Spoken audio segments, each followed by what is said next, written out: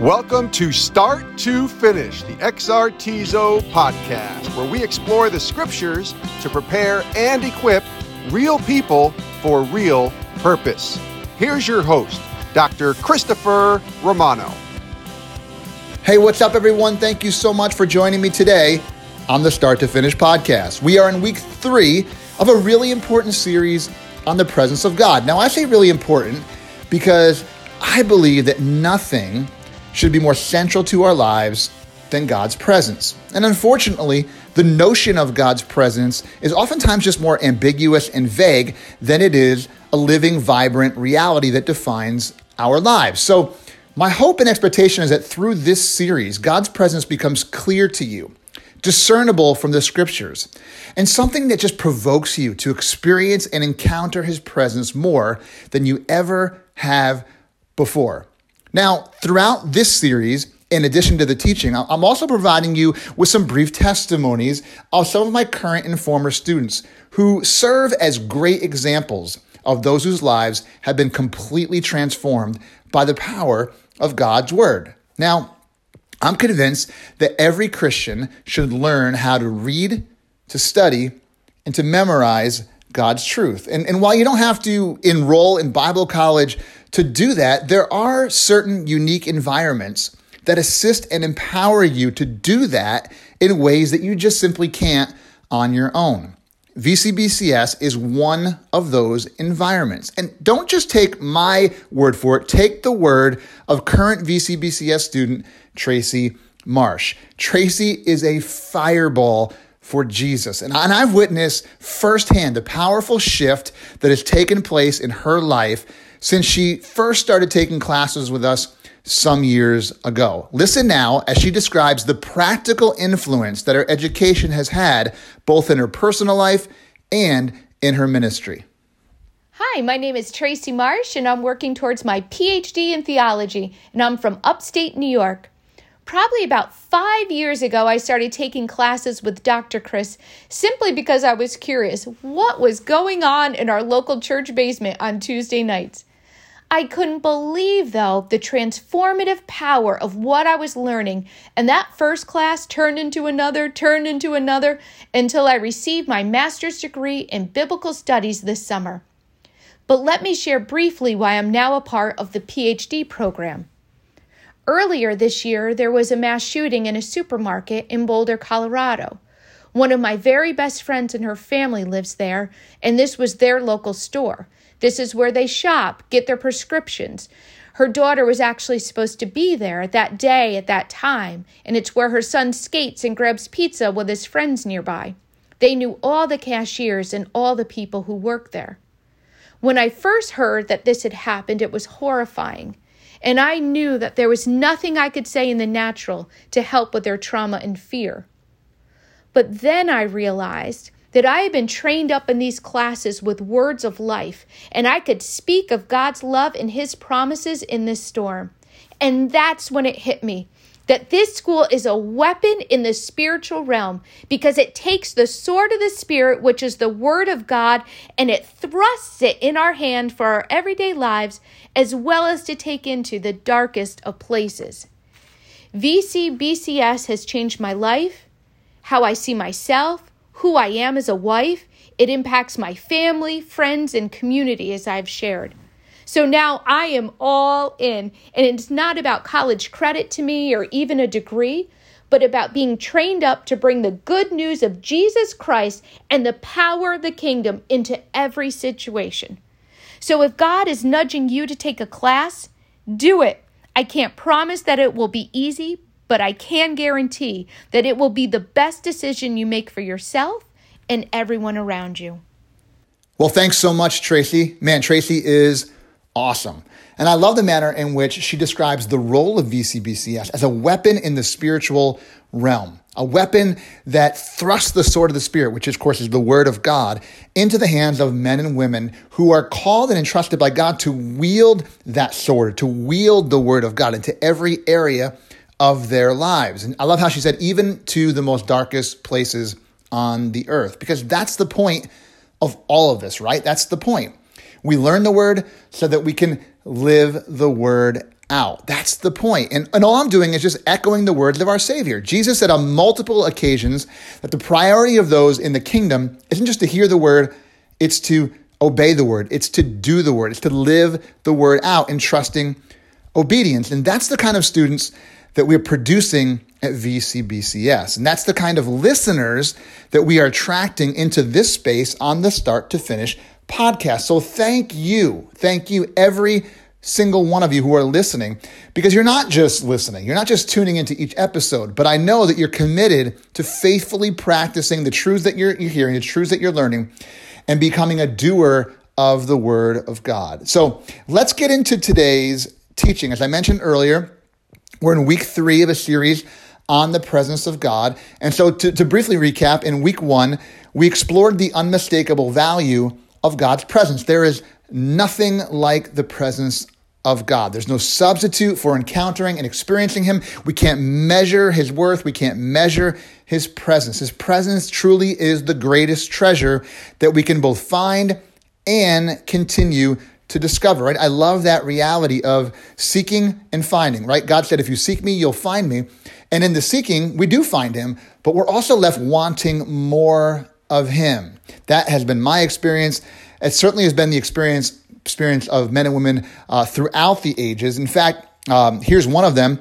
In Psalm 84, the psalmist says, "A day in your courts is better than 1,000. I would rather be a doorkeeper in the house of my God than dwell in the tents of wickedness." Now, it's noteworthy to point out that the words courts and house are often used metaphors in the Hebrew scriptures to describe the place of God's presence. So when the psalmist writes here, "A day in your courts is better than 1,000," what he's saying is that a day in your presence is better than 1,000 outside of your presence. Or he says, "I'd rather be a doorkeeper or a servant in the house of God than to dwell in the tents of wickedness." So what's he saying? He's saying, I'd rather be someone who is at the lowest end of the totem pole, but yet is in the presence of God, is in the house of God. In other words, the heart of the songwriter is that there's no place I'd rather be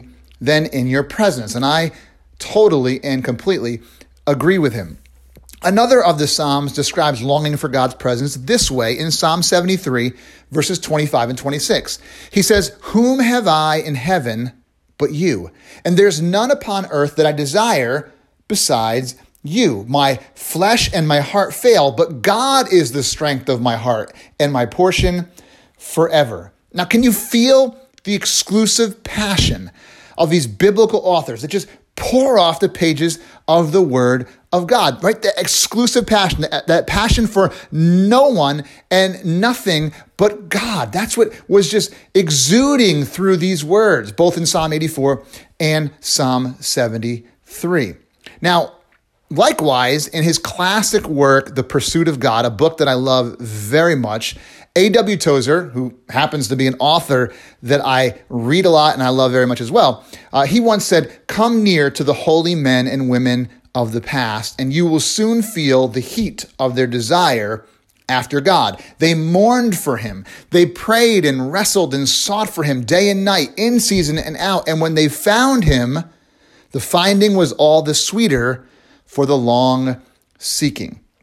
Oh, it's so true. I want to continuously and ceaselessly surround myself with those who have come before me, right? Just like Tozer said here, "Come near to the holy men and women of the past, and you'll feel the heat of the desire after God," right? When we're reading men like Tozer, when we're immersing ourselves in scriptures like Psalm 84 and Psalm 73 and so many others, their passion, their desire, their longing gets reciprocated, gets imparted into our hearts, and everything changes. Our priorities change, our purposes change, our desires change, and we become true God pursuers and God seekers who value His presence above everything else, right? So that was week 1.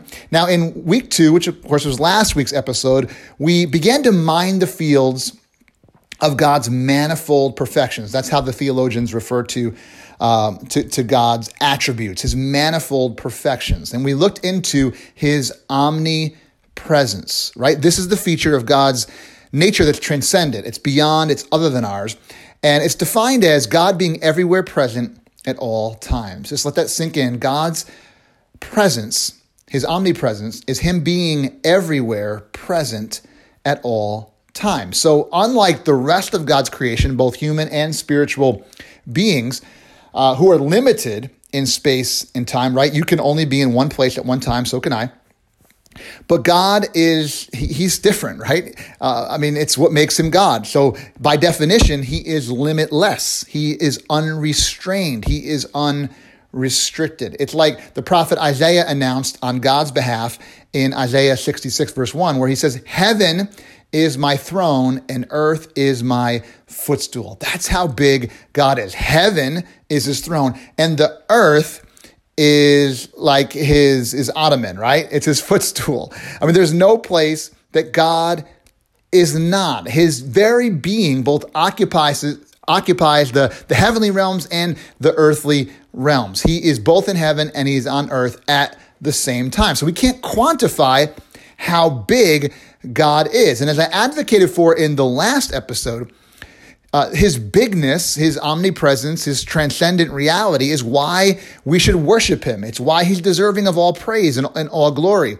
It's also why we should continue to search him out and examine and encounter his presence because, listen, his presence is more than theoretical. And so many have reduced his presence to being something that we study. That's not what we're doing in this series. Though we will study his presence as it is recorded in Scripture, we're not content with just learning about how other people interacted with God, how God interacted with them. We want to experience them just as he did, right? So his presence is more than theoretical. His presence is real. His presence is alive. And even better than that, his presence is personal. So we know this because the Bible's proof. The Bible is evidence that God is a personal God who wants to reveal himself, who wants to make himself known. And that's why we have God. That's how we can know God. If God didn't reveal himself, we couldn't find him. We couldn't discover him. And yet the fact is that he is, and he's alive and well, and he's a revealing God. He wants to be personally experienced. And that's why you're listening to this particular episode, because you want to experience him as well. God's desire, and I'm convinced it's an eternal desire, is that he wants to dwell among his creation. That's why Jesus came. Jesus was described as Emmanuel in Isaiah chapter 7. God with us. The fulfillment of the messianic prophecy was that God was no longer going to be separated or distant from his people, that he was going to be with us and he was going to be among us. And of course, with the coming of the Holy Spirit, he would be in us. The coming of Christ, which we'll look at surely in a future episode, is God providing not only just a substitute for our sin, but the substance of his presence. So in Jesus, and particularly through the cross, he reconciles us to God, and he opens up again access to the presence of the Father. So in this way, those of us who were previously exiled from his presence because of sin could now once again draw near to God. So that's a kind of a brief recap of week 2, where we looked at the omnipresence of God. But for today, and now to the end of this episode, I want to turn our attention to the Word of God to see that while God is beyond, he's transcendent, he's superior to all of his creation, he's also shown to be present and among his creation. And the greatest evidence of this is when we survey the entirety of the biblical story. When we look at the Bible from cover to cover, Genesis to Revelation, chapter after chapter, page after page will unveil the reality of God's presence among human beings. So this is also what will demonstrate how fiercely relational God is. God is so relational. And because he's relational is why we can enjoy our salvation. It's why we can enjoy all the redemptive benefits and the blessings that we have because we're in Christ and Christ is in us. So while God is entirely beyond the scope of our imagination, the scriptures put the focus of his presence in the midst of his dwelling with people. So as you begin to open up the Word of God and you read it from beginning to end, you find that there are several pivotal points, highlights along the way in which God chooses to specially and particularly manifest himself. And undoubtedly you know many of them, but they include things like God's presence with Adam and Eve in Eden before the entrance of sin, and then God's presence with humanity following the entrance of sin, which of course includes Adam and Eve when he covers them with the skins of the innocent animal, right? The blood of the innocent covers the guilty. So beyond Adam, of course, this goes on into people like Enoch, who walked with God, and Noah. Obviously, God revealed himself pretty powerfully, and particularly with Noah and his family as well before the flood. Then we see God's presence as he reveals himself to the family of Abraham, and that is, first of all, to the patriarchs, Abraham, Isaac, Jacob, and then later to the offspring of Abraham that will become known as the nation of Israel, right? The 12 tribes, the 12 sons of Jacob will become the 12 tribes of Israel. And God has a particular and unique revelation to Israel because he presents himself in the tabernacle, in the temple, through mediators, through priests. And so most of us know the functioning of the Old Covenant was based upon the priests presenting sacrifices on behalf of the people. So the people couldn't approach God directly. They needed these mediators, these priests who were selected by God. They were selected among the tribes. They were called the Levites, and they were a special tribe that were God's representatives for the people. So that was a unique manifestation. And even in the midst of that, there's a further unique manifestation that God makes to one of the individuals within Israel, and he's known as David. David had a special heart for God. God even said, he's got a heart after me. He's got a heart like me, and he's got a heart that pursues me. And there's certainly some really cool insight when you study God's relationship with David. You study David's tabernacle, and you see that David's expression, the expression of his heart to worship God, to praise God, had almost, it's kind of like a preview of what was to come in the new covenant. There wasn't a tent that had confinements. There was a tent without walls. There was a mode of expression where people could approach God directly and personally and abandon themselves in heartfelt song and praise and be very personal with God again. Of course, that wouldn't be until the coming of Jesus, because when you turn the pages of the Bible to the New Testament, God's most complete revelation of himself and his desire to dwell among men is shown to be found in the person of Jesus Christ. Jesus is the fullness of the Godhead bodily. Colossians 2 talks about that. Jesus is the true temple and the true tabernacle, or the true dwelling place. You see that in John chapter 2, verses 19 and 21. And of course, in that hallmark passage of John 1, verse 14, where John describes Jesus as the Word, the eternal Word that becomes flesh or becomes a human being, and he dwelt. And that word dwelt literally means to tabernacle himself among people.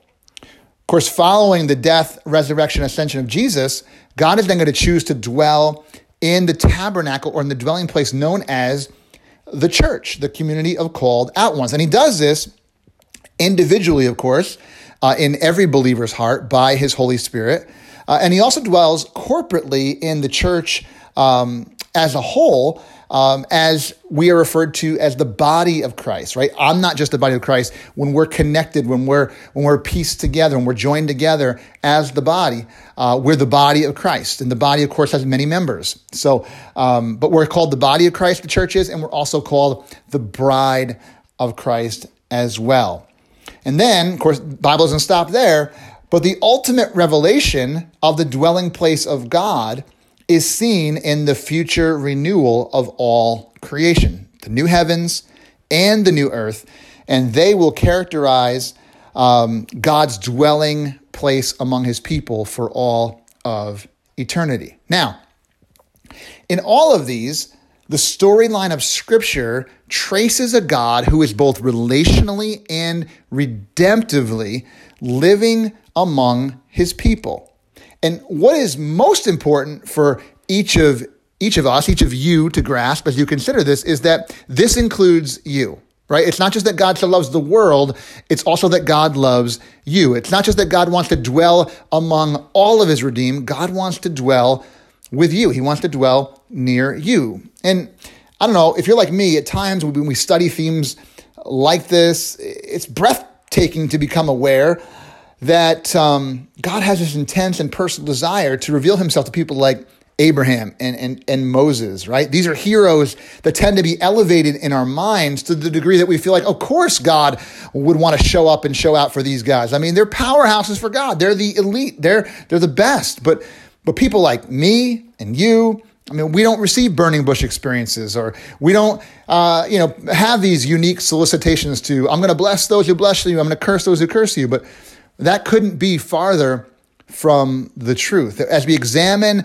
the storyline of Scripture, as we scan the horizon of it all, while God has surely chosen to make himself known in unique ways to particular people for particular purposes throughout history, this doesn't change the fact that he desires to dwell close and intimately with you, each and every one of us. Because God's love is great, it's unchangeable, and he has directed his heart towards you. He's invited you to draw near to him. I'm reminded of James chapter 4 and verse 8, where James writes, "Draw near to God, and he will draw near to you." Maybe that's exactly, amidst all of what you've heard today so far, maybe that's exactly what you needed to hear. If you draw near to God, he will draw near to you. Now, for the remainder of this episode, let's take a look at one very large emphasis in the story of Scripture that actually could be described as the Bible's foundation for understanding the presence of God. And that is none other than the Bible's bookends. Genesis, Revelation, more specifically Genesis 1 and 2, Revelation 21 and 22. It's God's presence in the Garden of Eden. It's God's presence in the renewed Eden, or what we refer to as the new earth. So, guys, it's impossible to separate the first two chapters of the Bible from the last two. They're without a doubt inextricably linked. The similarities that exist are uncovered in a simple reading, honestly. Read them consecutively. Read Genesis 1, read Genesis 2, and then move on to Revelation 21 and Revelation 22. I was challenged to do this several years ago, and it was amazing to see how synchronized these chapters are. Both sections portray God dwelling with man in an unhindered, unrestricted communion. So there's nothing. Sin's not present. All of the tentacles that come off of sin, right? Death, destruction, lies, deceits, disappointments, discouragement. All of it's, you don't see it. You don't see it in Genesis 1 and 2. You don't see it in Revelation 21 and 22. It's God, and his presence with human beings. And there's nothing that can hinder that communion. So you also see in those sections that both contain images of life-giving streams and of water, right? The river of life. It's both in Genesis and it's both in Revelation as well. You also see that the tree of life is a focal point in both places, right? You find the tree of life in Genesis 2, of course, and that's in contrast to the tree of the knowledge of good and evil that Adam and Eve were forbidden to eat from, but they could eat, from the tree of life, and they could enjoy and they could indulge. And so you see that in Genesis, but you also see the tree of life mentioned in Revelation 21 and 22. That's no coincidence whatsoever. So the tree of life is a focal point. And you also notice how both scenes are filled with precious stones that reveal the beauty and the purity of what the ancient Jews would have described as shalom, right? That shalom. Shalom in Hebrew is oftentimes translated as the word peace, but it's so much more than our understanding of peace. It's wholeness, it's completeness, it's perfection, it's nothing lacking, it's nothing missing, right? And that's what you see in Genesis 1 and 2. In creation, in the original creation, there's shalom. There's perfect harmony. There's perfect blessing. There's perfect rhythm. And you also see that in Revelation 21 and 22. It's so incredible. And it's so inspiring and inviting. And so, while these examples serve to point us to the harmony that exists between the beginning and the end, the prime feature of both sections of Scripture is this. It's the presence of God. It's the presence of God dwelling intimately with his people. And so this underscores for us that God's vision for history was and always will be the revealing of his presence. And the capstone of this truth, I had to read this because the capstone of this reality is Revelation 21, 1 through 4, where John reports what I guess I would describe as the consummation of the best news ever. So Revelation 21, verses 1 through 4. It reads like this. Now I saw a new heaven and a new earth, for the first heaven and the first earth had passed away, and also there was no more sea. Then I, John, saw the holy city, New Jerusalem, coming down out of heaven from God, prepared as a bride adorned for her husband. And I heard a loud voice from heaven saying, Behold, the tabernacle of God is with men, and he will dwell with them, and they shall be his people.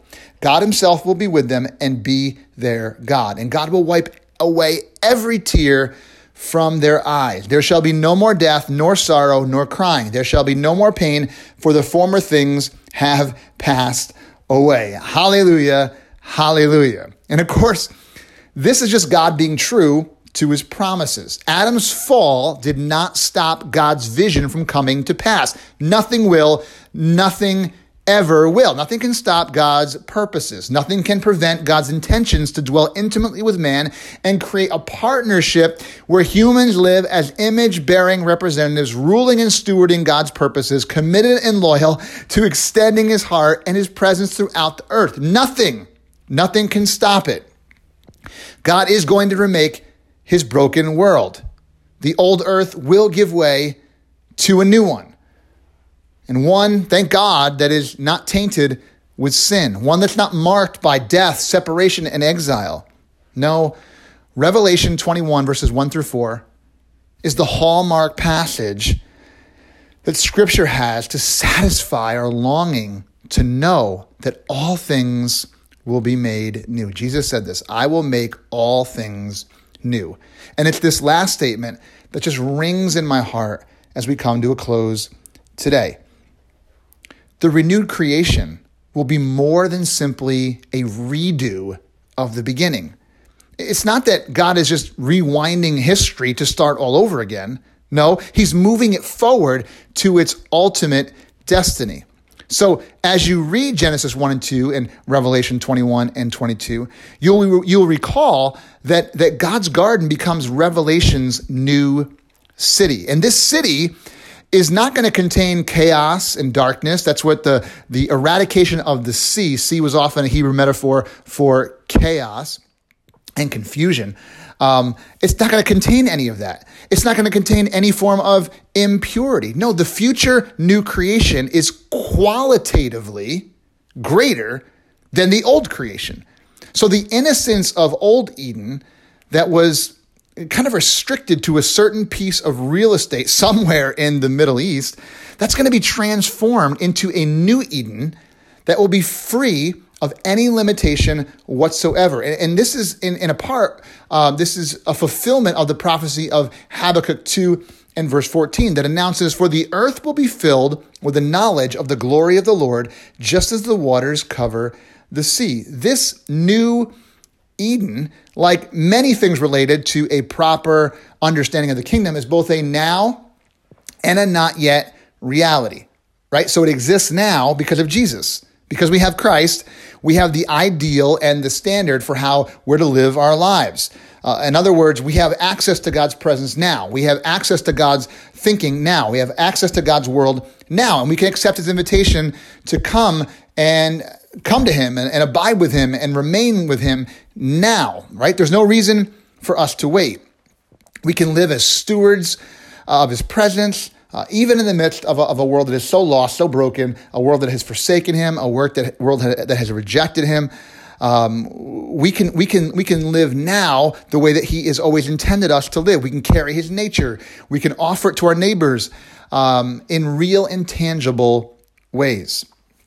And yet, of course, we all are obviously aware of this, that there awaits a true revealing of this new Eden-like existence. And that's why we all cry out, even so, Lord, come quickly. So this coming new Eden is the fulfillment of all of God's dreams and all of God's desires. And in this new Eden, he will be revealed fully and freely like he never has before. And that's going to be to all of us who have placed our trust and placed our faith in his son, Jesus. So at the unveiling of the renewed Eden, all things, everything will be made new.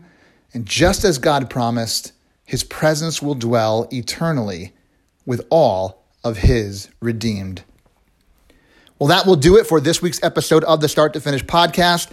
Guys, thanks so much for listening along. And again, knowing that you are being doers of the word as well. I hope that this particular episode just drives you into the throne room of God. It just thrusts you into a place where you just want to get alone with God, get his word, get his presence, listening to worship music, pursuing him, just like what Tozer described, getting the heat of the passion of those men and women of old into our spirit, right? Just allowing that thing to climb up inside of us so that we can pursue God with the same intensity and the same longing that they did, like the psalmists of Psalm 84 and Psalm 73, or people like Abraham, Moses, David, people like Paul, people like Timothy and others who just wanted nothing more than to see God's kingdom come and his will be done. I love the words of Paul when he said, to know you in the power of your resurrection and the fellowship of your suffering, that we would have that exclusive desire for God's presence. And I hope that this episode provoked you to do just that. So would you join me now just in a quick word of prayer? Father, thank you for the time that we had together. Thank you for this series. Thank you for the truths that we're learning. God, that it's your eternal desire to want to dwell among your people, and not just your people, but each and every one of us. You love us with an everlasting love. Your grace is sufficient. Your mercy abounds. It's new every morning, and you want to reveal yourself to us. So I pray, God, that we would be so mindful, so receptive, so sensitive to your presence, that we wouldn't just be alert and aware that you are near us when we're at church or when we're reading our Bible, but that, God, no matter where we are, no matter what we're doing, that we're mindful of your nearness, that we're mindful of your presence, that we're mindful of your desire, Lord, to be brought into every detail of our lives, every thought that we think. Lord, every meditation of our heart, you want to be enjoined to us. You want to be a part of. And so, Lord, we purpose to do just that. In Jesus' mighty name, amen and amen. Well, guys, thanks again so much for joining me today. Hey, listen, if you haven't already, please subscribe and follow the show. Leave a rating, leave a review. That just really helps us. It helps this podcast and the cause and the mission that we have to reach as many people as we possibly can. So if you haven't done that, please do that today. Subscribe, follow, leave a rating, leave a review, drop me a comment. Let me know how this particular podcast is blessing you, because I know that it also has the potential to bless others as well. So until we meet again next week, we're going to continue our series on the presence of God. Please be well, be safe, be healthy, be blessed. I'll see you all again real soon.